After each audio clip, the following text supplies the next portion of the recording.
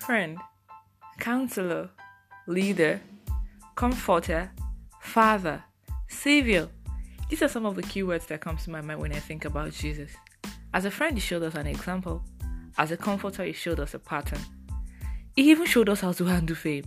He showed us how to treat other people. So every week on this podcast, it will unpack the personality, love, and grace of Jesus, so that as we know more of him, we become like him, truly Christ-like. Jesus Revealed podcast will take you on a journey of intimacy with God.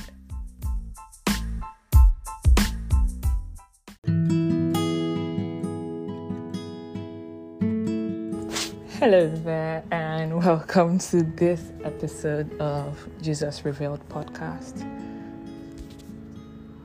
Today, I'm going to share with you something that I've stumbled on some days or weeks back, and I'd just been meditating on it and thinking over it.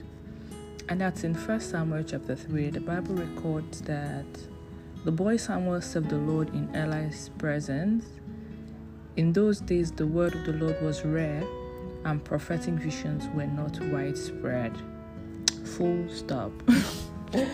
So, I'd seen this, of course, several times in the Bible, and this understanding that I have, or this instruction or message or teaching that I got from it, didn't come onto me until just now. And I think it's one thing that the Holy Spirit will have us understand even as we go into another phase or season. Of course, the Bible records that in the season where the word of God was very rare, and rare here was because it was scarce. It wasn't, everybody was not hearing God, right? It wasn't like there were widespread prophetic visions here and there. There was nothing like that. It was like these prophetic visions were given to just a few, and we would see this in the case of Samuel.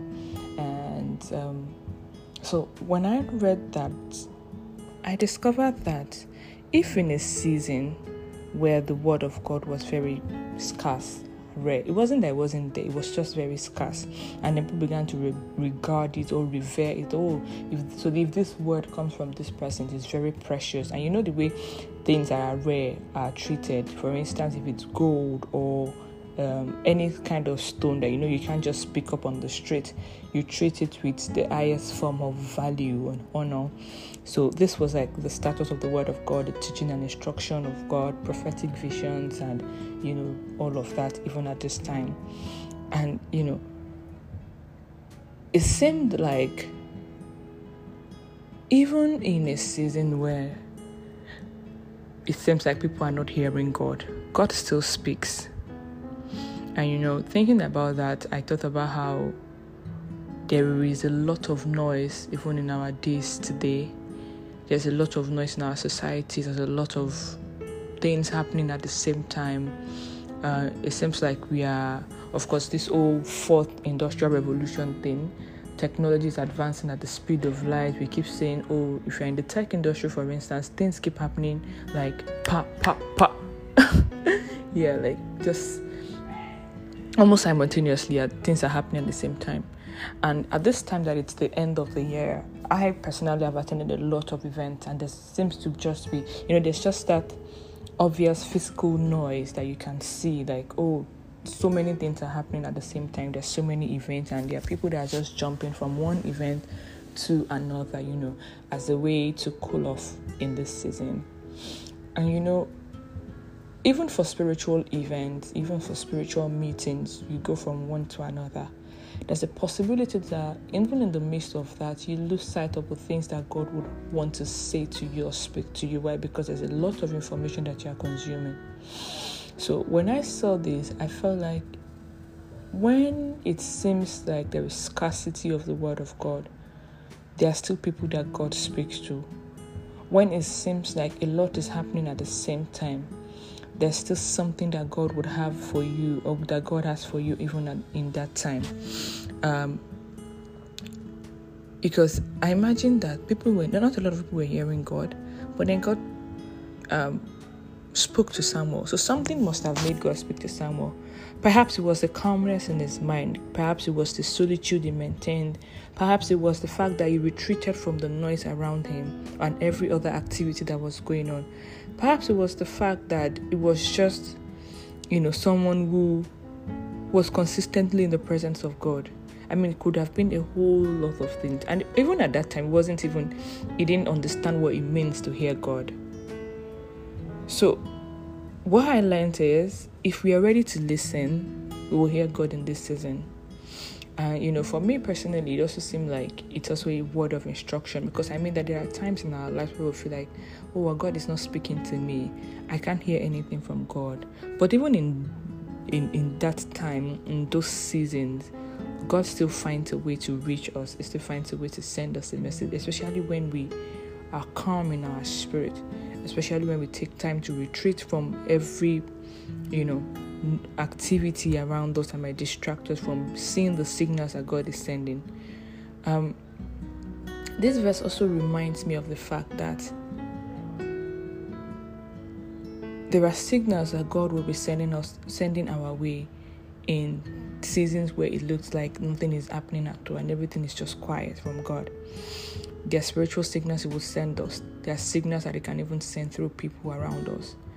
And it just means that we really have to just open our heart to receive from Him. It's that we need to come to a place where we pray for grace to be more alert to signals from God.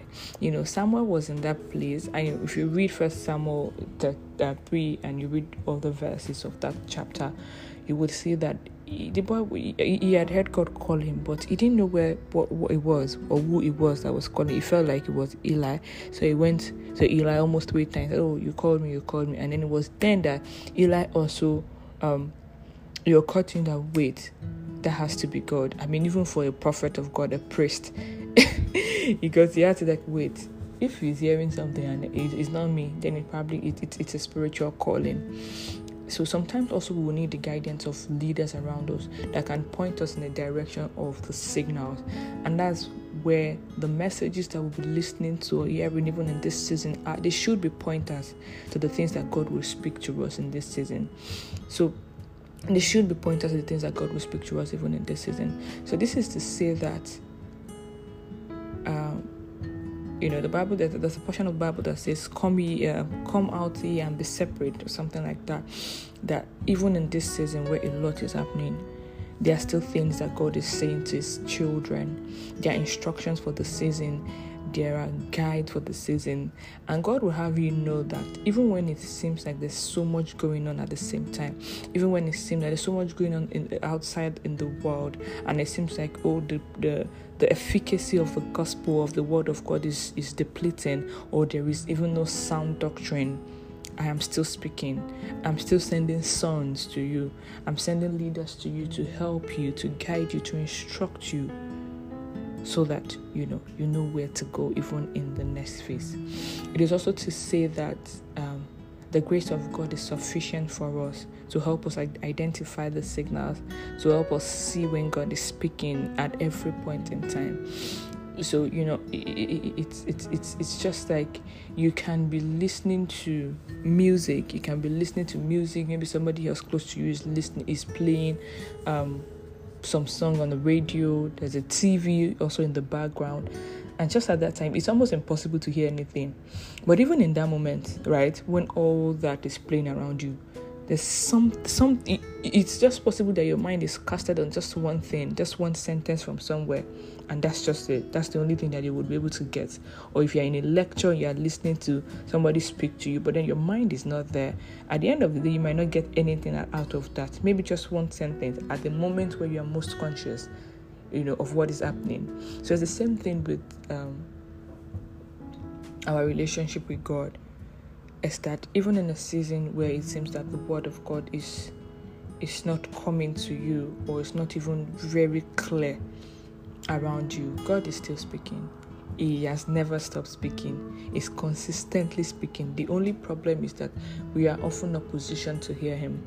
We get distracted by things around us. We we want to really follow the flow. And I mean, this is also for me, even speaking about this, and I am thinking of how work particularly has been a whole lot of distraction, or maybe something that has, occupied my mind so much that I barely have the time to say, oh, this is what God is saying to me even at this time, or this is where God would lead me at this time.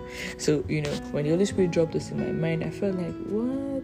Okay, this is a call for me to, be separate, come to a place of calmness in my spirit, a place of relaxation, just stay in the presence of God and have God speak to you. It also means that it's also a point where you have to really be sensitive and turn on your signals to receive from God. And I hope that as we go in this season in this celebration season, into the new year, that the word of God will come alive to you, that you're able to see the things that God is saying in spite of all that is going on around you. Regardless of the noise here and there, that you really, really, really are able to hear God in this season, that you're able to pick up the signals He's sending to you, and that your heart is also surrendered, to receive from Him and be able to take instructions from Him and also do all that He will have you do. I hope this has blessed you. Have a wonderful Christmas and a happy New Year. Bye-bye.